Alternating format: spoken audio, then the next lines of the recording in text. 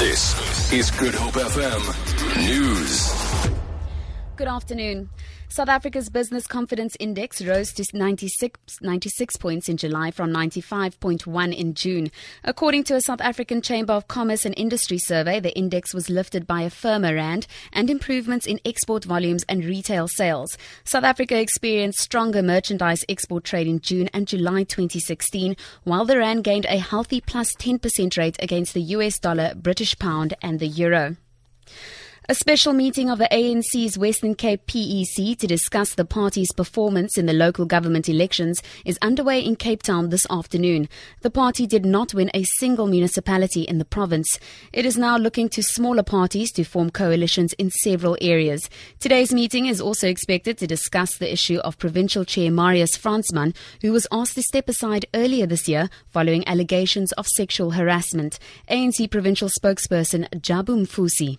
We are targeting various municipalities. So remember, that is when you go to Southern Cape, Central Karoo, Fort West, Prince Albert, and so forth. We've got Hang municipality as well as in the West Coast. There are various areas where there is no loser, there is no winner between ourselves and the Democratic Alliance.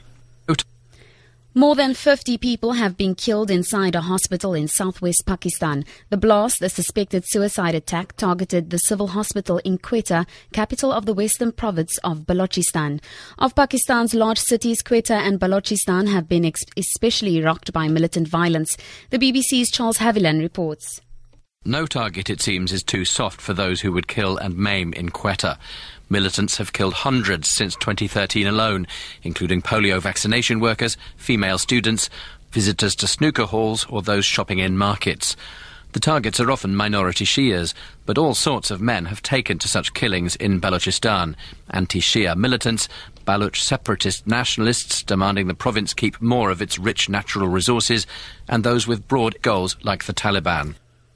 And back home, the Table Mountain Cableway has been reopened after a scheduled 2-week maintenance period. Marketing manager Colette van Aswegen says anyone who has celebrated their birthday in the last 2 weeks can redeem their complimentary voucher up until Sunday this weekend. She says the annual work has carried out in order to meet the safety standards set by the Swiss governing body for cableways. It included the replacement of the top station generator, maintenance of the electricity line, cleaning of ropes and slack rope tests, as well as renewing of switches and bearings and servicing of other gearbox and components. We've also looked at improving the visitor experience. These included the resurfacing of the top station pathways and also refurbishing of the toilets. For Good Hope FM News and Traffic, I'm Tamara Mitrovic.